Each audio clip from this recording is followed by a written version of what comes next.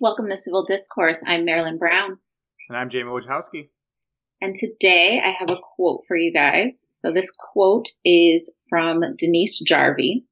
And it's a little bit long of a quote. So I actually today for the quote, I pulled a card from one of my favorite decks. And so this is from the Flower of Life deck. So the card is called Weave Your Life. You are standing on the edge of everything you desire. Take a step or leap into what the mind perceives as the unknown, and you will pull toward you all you dream about and desire. Create, create, create. You are a work of art in progress.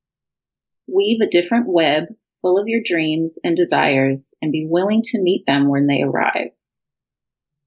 Get yourself ready by knowing that they are on the way and by being present in each moment. If you are distracted by the future or the past, you won't know they have arrived. Your life is happening now. And you are weaving the direction of your life in this moment. Where would you like your life to go? The choice is yours. Spiral inward and feel your wonderment. And this I'm going to share. This is the imagery on the card for people who are watching and not listening to the podcast. So the imagery for people who are listening, it's like a misty kind of forest looking thing with trees that don't have many leaves on them. They're kind of bare, and it's like a misty tree setting. So what did that quote bring up for you as I read it? It brought up the three things that we actually talk about quite often. The first thing was the kind of idea of living on the edge, and that being more of an idea of kind of embracing things that might make you feel uncomfortable in order to move to a more mindful place. Mm-hmm. And then the other one was the idea of us as beings being progress and in a state of progress, as opposed to a fixed self, having a self that is ever evolving and being new and reborn in each moment. And then the third, I think, is just that spiraling inward, because I think instinctually, at least for me, when I think of kind of spiraling outward, I think it's kind of the kind of the imagery I see when I think of that term. So actually turning that into a meditative and internal state was interesting for me.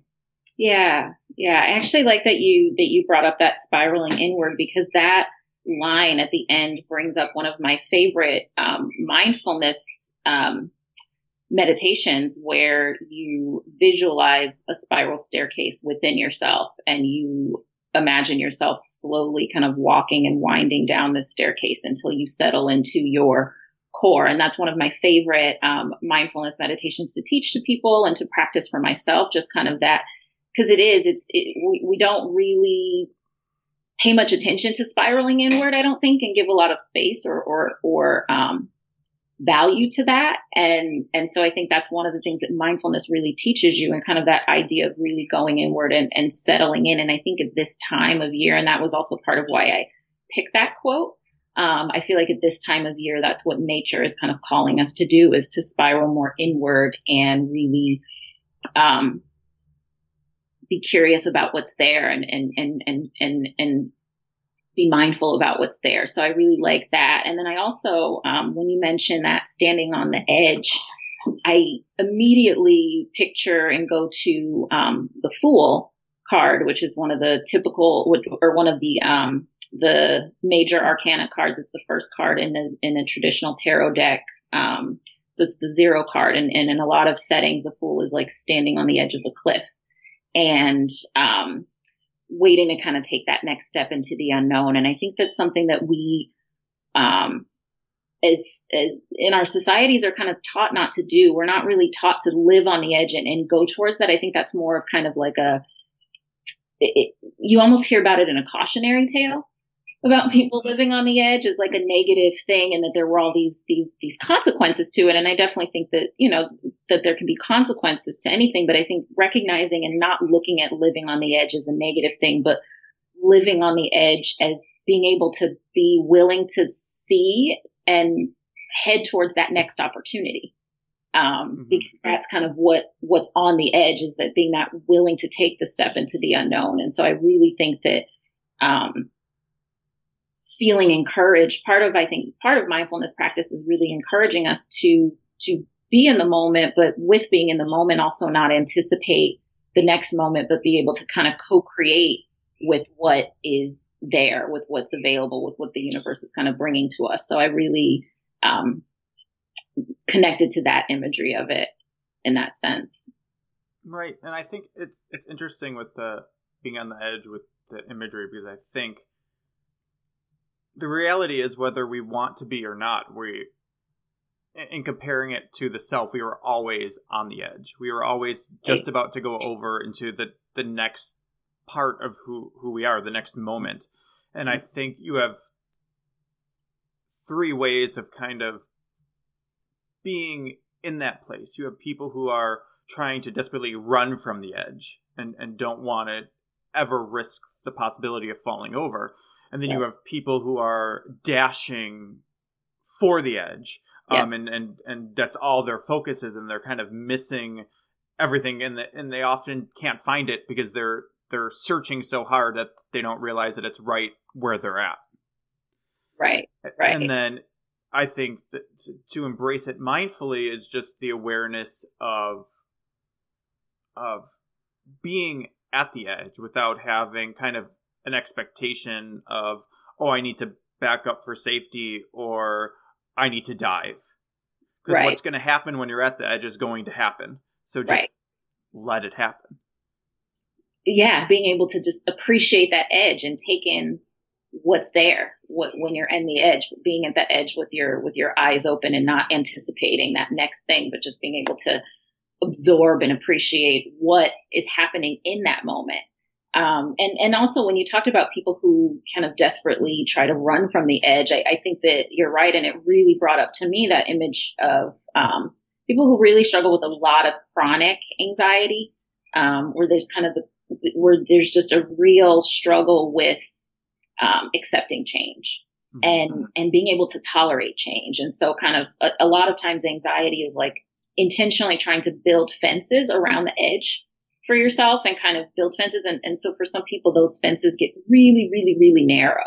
And what you're able to experience becomes so narrow because you've built all these things to try to protect you from the edge that again, like you said, we're already living on anyway. And so each of those moments is a choice of what you do with the edge that we're already on, which I like. And one thing that's been interesting to me and that I've seen a lot on Instagram, and I think I actually have reposted some of it myself because I do like the kind of this, I do feel this kind of collective sense of like building towards a bigger edge in the next kind of year to come and what's going on. And I feel that for myself. And so there's a meme that says like 2016, the caterpillar, 2017, the cocoon, 2018, the butterfly. And one of the struggles with that, I think, is that it does kind of make it seem as though there are these kind of huge dramatic moments where everything falls together, and that we kind of are looking for this like moment where we're going to see all of the things that we desire coming together and be able to experience all that and like reap the fruits of the things that we've been struggling with. And so I do think that that's, we have to be careful to manage our expectations around change and really be willing to look for those subtle things that happen on a moment to moment and kind of day to day basis with how we maybe change how we respond to something differently, a conversation or change how we respond to ourselves differently, and just kind of being aware of those subtle things. Because I do think that, and I like that this quote kind of for me, this quote calls in those looking for those subtle things and those subtle kind of symbols of change and progress rather than kind of expecting like something that's super, super dramatic. Mm-hmm. Yeah, I really love from a little bit ago, you brought in the imagery of a fence. And I think it's interesting to add that imagery to the edge because I feel that's actually the most accurate. It's that we are at an edge that's being blocked by a fence, and we have to climb over the fence to get to the next edge that has a fence. Because as humans, our perception is limited. We don't have an ability to be all knowing and Right. all mindful all the time. It's just not in our capacity. So we are all kind of blocked in by fences, and it's choosing to go over them. I'll give an example just from my own life of something I experienced this week. I try to be as mindful as possible of things, but just living your life and not being able to really, yes, we can be empathetic with others and try to feel what they're feeling, but we can't live life the way they do. And the way people interact with each of us as individuals is not the way they interact with a different individual. So the experiences are different. And as much as I try to understand and be aware of other people's experiences, it's just hard to be aware of all of them. And I was at work, and a woman was talking about her young daughter and that she was being bullied at school because of the color of her skin. Just being told that she wasn't pretty. And she came home saying that she wanted white skin is what happened. So my first kind of initial reaction was just, I teared up and I got really emotional because it's something I'm very aware of is a problem, but because it doesn't affect me directly, there's moments where I was spending my day not thinking anything about that. Mm-hmm. And then it's just the awareness that this is something people of color think about nonstop. So it's an interesting, and there was an interesting dynamic that would take us to another thing, because my assumption was, oh, this girl must be going to a majority white school. And I had all these kind of assumptions based on it. And I asked a few questions, and that wasn't the reality. So there was just a much more, and then it triggered in me an awareness of the complexity of the issue. And it's not just as simple as we, I think, instinctually react to it. Because right. I know about the complexities of it, but still the initial reaction is to simplify it the best I can to wrap my head around it. And I think that's naturally what people do. Yeah. Gosh, that's a really, really important example of those fences and how we don't see other people's fences. And we don't see the things that get in the way for other people. And you're a very aware person. And I think you intentionally try to be aware of these issues. And like you said, you're aware of the complexities, but there's a difference between being aware of it, but being able to forget about it. Right.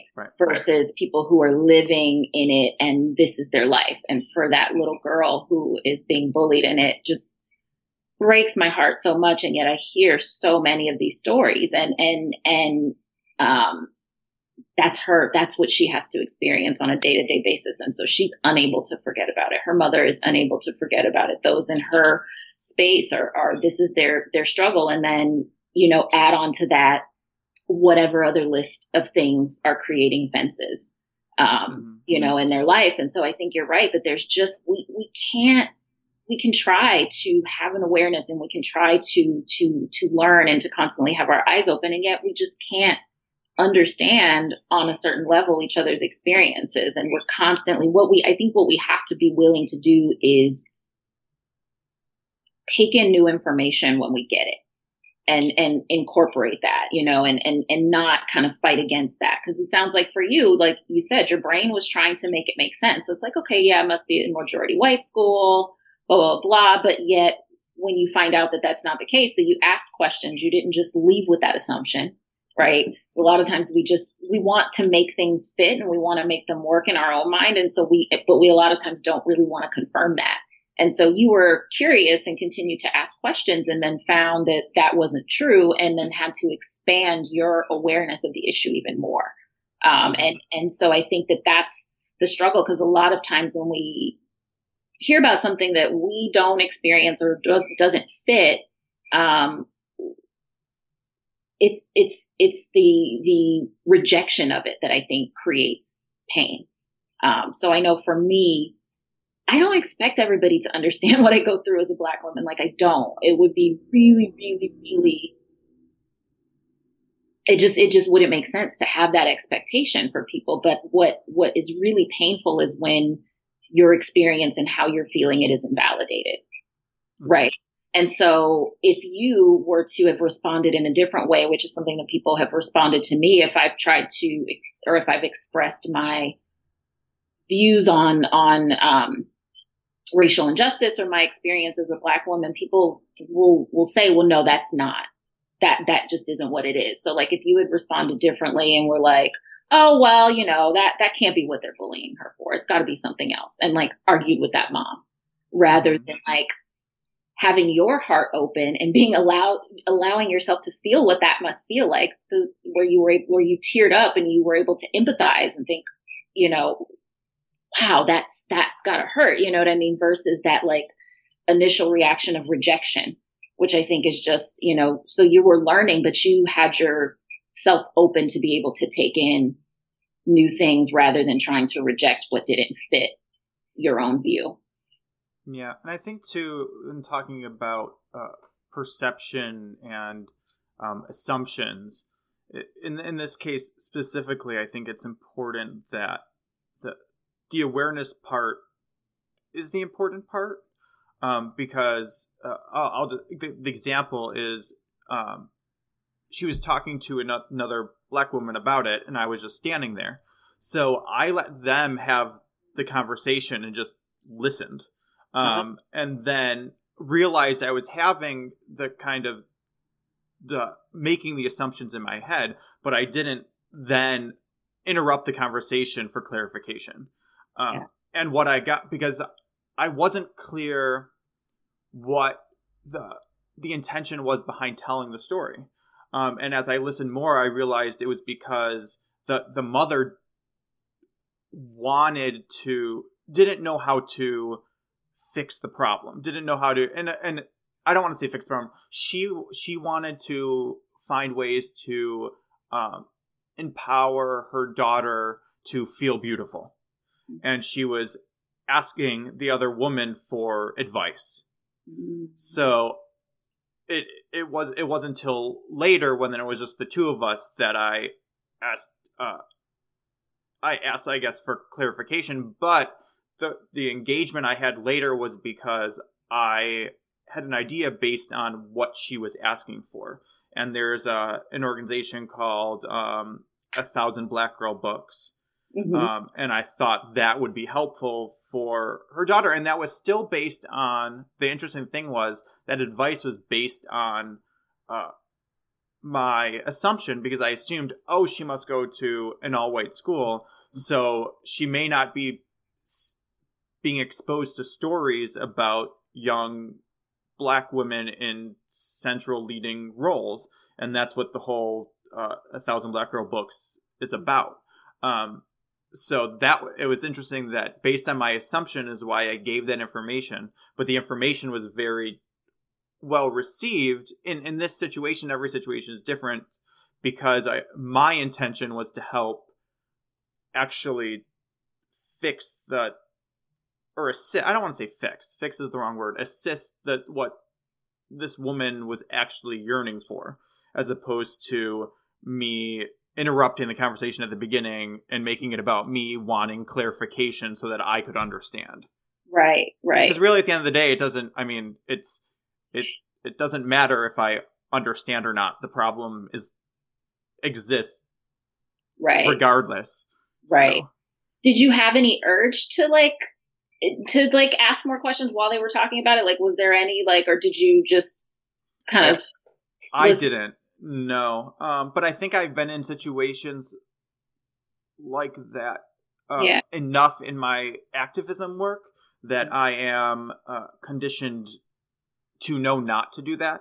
Yeah. And what the best way to actually, I'm conditioned to do kind of exactly what I did is this isn't about me, so I'm going to step aside and listen to what is there. And if there's a way I can help, then I'll try to do that. And if not, I'll let it be because it's not about me.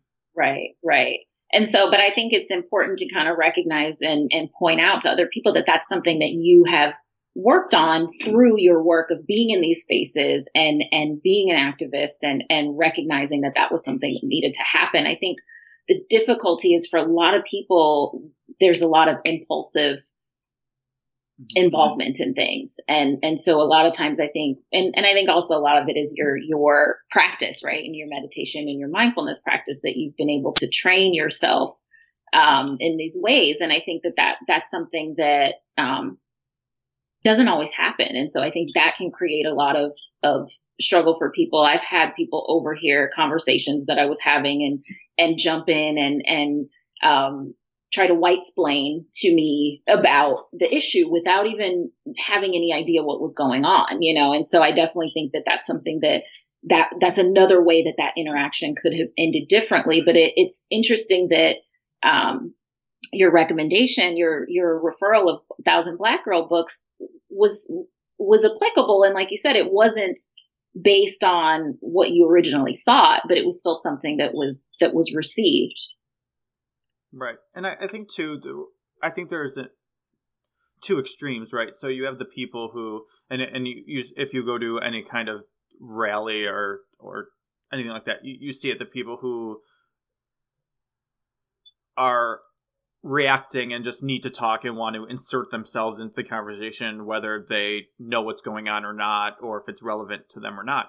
But you also have the other extreme, which is where I think I naturally fit in before mindfulness. I was never that kind of person who ever would feel an urge to speak up in those situations. I was the person who would retreat. And even if I did have something that could be very helpful, I would stay silent because I wasn't comfortable speaking. So mindfulness and my mindfulness training helped me see better when the right time to speak is, and make me feel more comfortable. And for me, it's all in of being of service. It's not making it about me. If do I have something that can help this person with what they need? And it's also then just giving the information and leaving it. I didn't give my recommendation and then keep talking about it and demanding that this is the solution, blah, blah, blah. I just presented this might be helpful to you. It might not. It's just something I know of. I don't know if you heard of it. You may have. It's a great thing. Here's the information. And then I walked away. And she then later started talking to me more about it and asking me more questions about it. So then, but I think that's the way it has to be. Or not has to be, but that's the way it in my experience, is the most effective way to have that conversation. It's a back and forth based on what the needs of the person you're trying to help are. Right. And so it's deprioritizing your ego and making, your need to be heard or your need to kind of have these ideas and things, like not really making that important, putting that to the back burner and really being willing to listen to what that person needs and what they're asking for. And I think that's what mindful communication, I think, is that we, really are being aware of your communication and the words that you use in, not in necessarily an act of service, but just being aware of the impact and of just recognizing that your words, what you choose to say, what you choose not to say, that those things mean something and that it has an impact on that other person, rather than kind of coming from it from a very, again, more ego focused way of just wanting to share the information, wanting people to know that you have it, and it may not, and I'm not even judging it in a negative way. I think that a lot of times when we've learned something, we just want to share it. We want to tell people. It's excitement. I know a lot of times for me, when I find out about something, I'll get excited. And I know that there have been times where I've done exactly what we're saying isn't effective, which is not really listening to what the other person needs, but just more excited about some new study that I read and wanting to like share something that may not really be relevant or that they're not really open to. So I think that it doesn't have to come from a place of like just, thinking you're so amazing that everybody has to hear and listen to what you're saying. I think a lot of times it can come from like just being excited about something and caring, but not recognizing that, not taking that other step of opening up to what that other person needs. Right. It's like the love languages idea, Mm-hmm. in that we as humans tend to show love the way we want to be loved, as opposed to the way the person we want to show love to wants to be loved. And it's just taking that extra step to find out, well, how is it that you like to be shown love, as opposed to trying to put your own idea on it. And bringing this back all to the quote, what got me into this was this idea of these fences, right? And we're in, and we climb over the fence, and we find ourselves right on a new edge with a new fence. Right. And I think that's the idea of the process of where we're at, and that's the continual step by step. I mean, that's life. That's right. You never get to a point where there is no fence. There's always a fence. And it comes back to meditation. A big meditation thing is just counting. You just count up to 10 and down to 10 and up to 10 and down to 10, or just keep cycling through. And it's that same idea of, it's just a never ending process. And I think for a lot of people, that's very overwhelming, because they want to break through the fences and they want to get to that point where there are no fences. And it's, we're human, so there's always fences. And I think the best way to do that, and this is much, much, much easier said than done, is try to find a way to enjoy that process. Yeah. Or at a very minimum, accept that process. Yes. And to realize that it still is, even though every time you're getting over a fence to find yourself in front of a new one, you're still moving forward, and there's still all those fences that you've cleared, that are making you who you are. And I think that's an easy thing to forget, because in mindfulness too, we talk about a lot about being in the moment and being in the moment and being present. And I think a lot of people hear that as, well, they don't believe that you can ever look at the past or think about the future or any of that stuff. And that's not actually the truth. There's a lot of moments you have to take to reflect on the past and think about the future in order to be able to find a present moment. Right. A lot of that is how you figure out how to clear that fence. How you figure out how to kind of call up the strength and the resources to clear that fence is by looking back at the long list of fences that you've cleared in your life, that, every time. And I know that that's for a lot of us, each time we reach one of these new fences, we think, oh God, how am I going to make it over this one? Right. And so every new fence brings that feeling, that fear of like, how am I going to do this? But if we're able to look back and use that as a tool, you can look back and think, well, wait, there was a fence back there that I totally didn't think I would get over, and I did.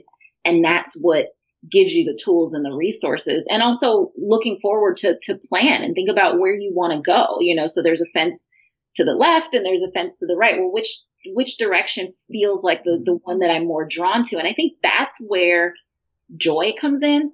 I think that's where the joy really comes in, because we're not, it's not about seeking constant joy. I don't think that that's really realistic, that we're not always going to be in a joyful state. But I do think that finding your path, because I work with a lot of people who don't know where they want to go, don't know what they want to do, really just have no idea. And so that's where I tell them, you've got to seek that joy. What things bring joy for you that you're not aware of, and moving towards those things in order to kind of decide which direction you want to go. And so I think part of that does have to be kind of future planning. And I think, in the quote, it says not getting distracted by the future. And so it's not about not thinking about the future or not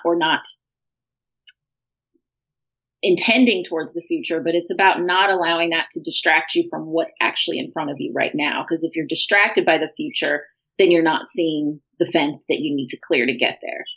Right. And I really dislike using this word. I just can't think of another word to use. But in a way, it's about, and this isn't the right word, control. It's about control in the essence of when looking to the future or the past become a problem is when you get stuck there, right? And it's this idea of very rarely do we get stuck in the present. Being in the present is something we have to work at. It becomes the future and the past become a problem when you start thinking about them and you're unaware you're thinking about them, or you're unaware that you're stuck in these emotional states that you have no power of getting out of. I mean, being mindful and really being present, and when we talk about those things, to me, isn't about the ideas of past, present, and future. It's about not being locked into anything. It's saying, oh, I'm having this thought about the past, and now I'm moving on to this thing I'm doing right now. And then now I'm having this thought about the future, and I'm letting that go to come back to where I'm at now. And that's kind of and as you meditate more, you realize, I think people think, oh, eventually the voices in your head go away and you stop thinking about the past and the future, and you have complete control over your thoughts. And that's never, I don't know anyone that's ever been the case for. I don't want to say it's not possible, but I've never seen it. I've never experienced it. It's always about having a thought of the past or the future and recognizing that I'm thinking about it and saying, okay, now I'm going to come back to what I'm doing, and the focus on what I'm doing. And then I get distracted by something, and the awareness that, oh, I'm going to come back. The issue, and I think where and to me, when I say joy and things like that is the idea around joy, and what brings joy, because it allows you to focus on what you're doing right now. And if you're aligned with things that you like to do, then that's joy. There's times where you have to do things you don't want to do, but that's about getting over that fence, right? And you being able to be as present as possible when you need to be is what's going to help you get over that fence. And yes, you can look to the past for history and for lessons that you've learned, and then once you have that, come back to the present and not get stuck there, and to move yourself forward, or to think about things in the future to have a better plan, and then you come back to get over that fence. But that's the process of, I guess, the joy. Yeah. And actually, when you were talking about that, it really brought up kind of my own process for when I'm not being mindful. I've always been a daydreamer. I could just live in my daydreams for hours. And like as a kid, I would just sit and just create my own future world that I was happy to live in and didn't deal in the present. And recognizing that even as an adult, that's something that I've struggled with. So that's kind of my future seeking brain. So I'm more, when I'm not working on my mindfulness, I don't really get too stuck in the past. I'm able to let things go more easily that have happened in the past, but I get really, really caught up in dreaming about the future. But what I learned about myself is that I can have all these ideas and I can have this beautiful picture that I'm imagining. But if I'm not mindful and I'm not bringing myself and re-anchoring myself back to the present, then I'm not doing anything to actually manifest those things. And so they just kind of dissolve. And I, realize I can think about it, but then I have to find a way to start anchoring myself back to the present so that I can do oftentimes the things that don't bring me very much joy, the things that bore me, the things that are difficult or frustrating or I don't understand, and being willing to do those things and recognizing that those are the steps to clear those fences to getting to where I want to go. But for me, it's really been a lot of kind of intentional bringing myself back to like, okay, you can think about this all you want, but now what do you need to do right now? What step can you take in this moment to work towards that or create that? Because it won't go anywhere if you're completely living in the future, then nothing is happening in the present. Right. And I think what happens too is we don't live in one state or the other. All three are kind of happening simultaneously in a way.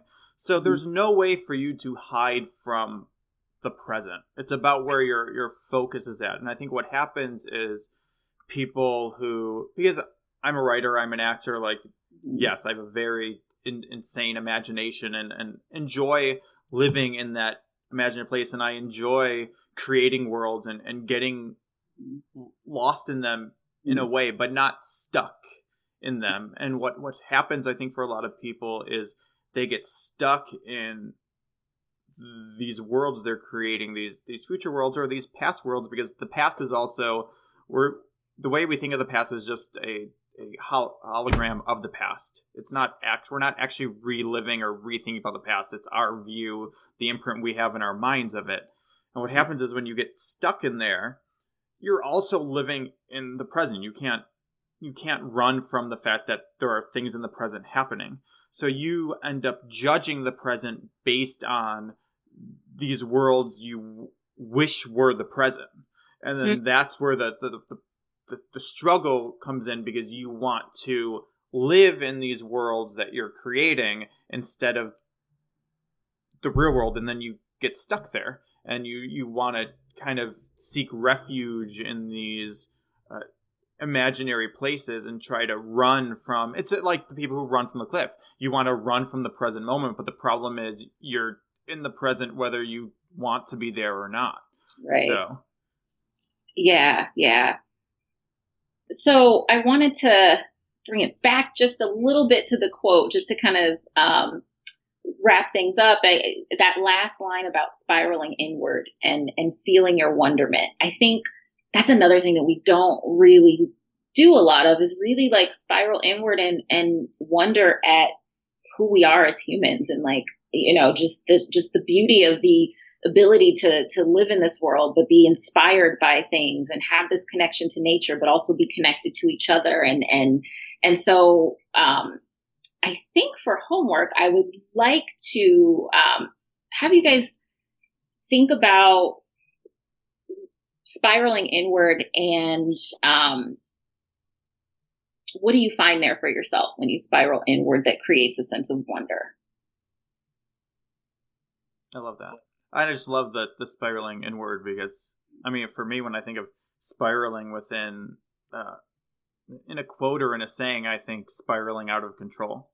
So and it's like you were talking about the importance of language, and I think it's all about your perspective, because that spiraling to me is normally this idea of chaos, and to use that same word in a way that moves it into a meaning of mindfulness, and in a way is just, I think, an empowering skill to develop. Yes, for sure. Awesome. Well, you can, the homework will be posted on our Facebook group. I actually changed the name, so now it's Civil Discourse, a Mindfulness Podcast, because people were saying they were having a hard time finding us because we had a different name than the podcast name. So now it's the same.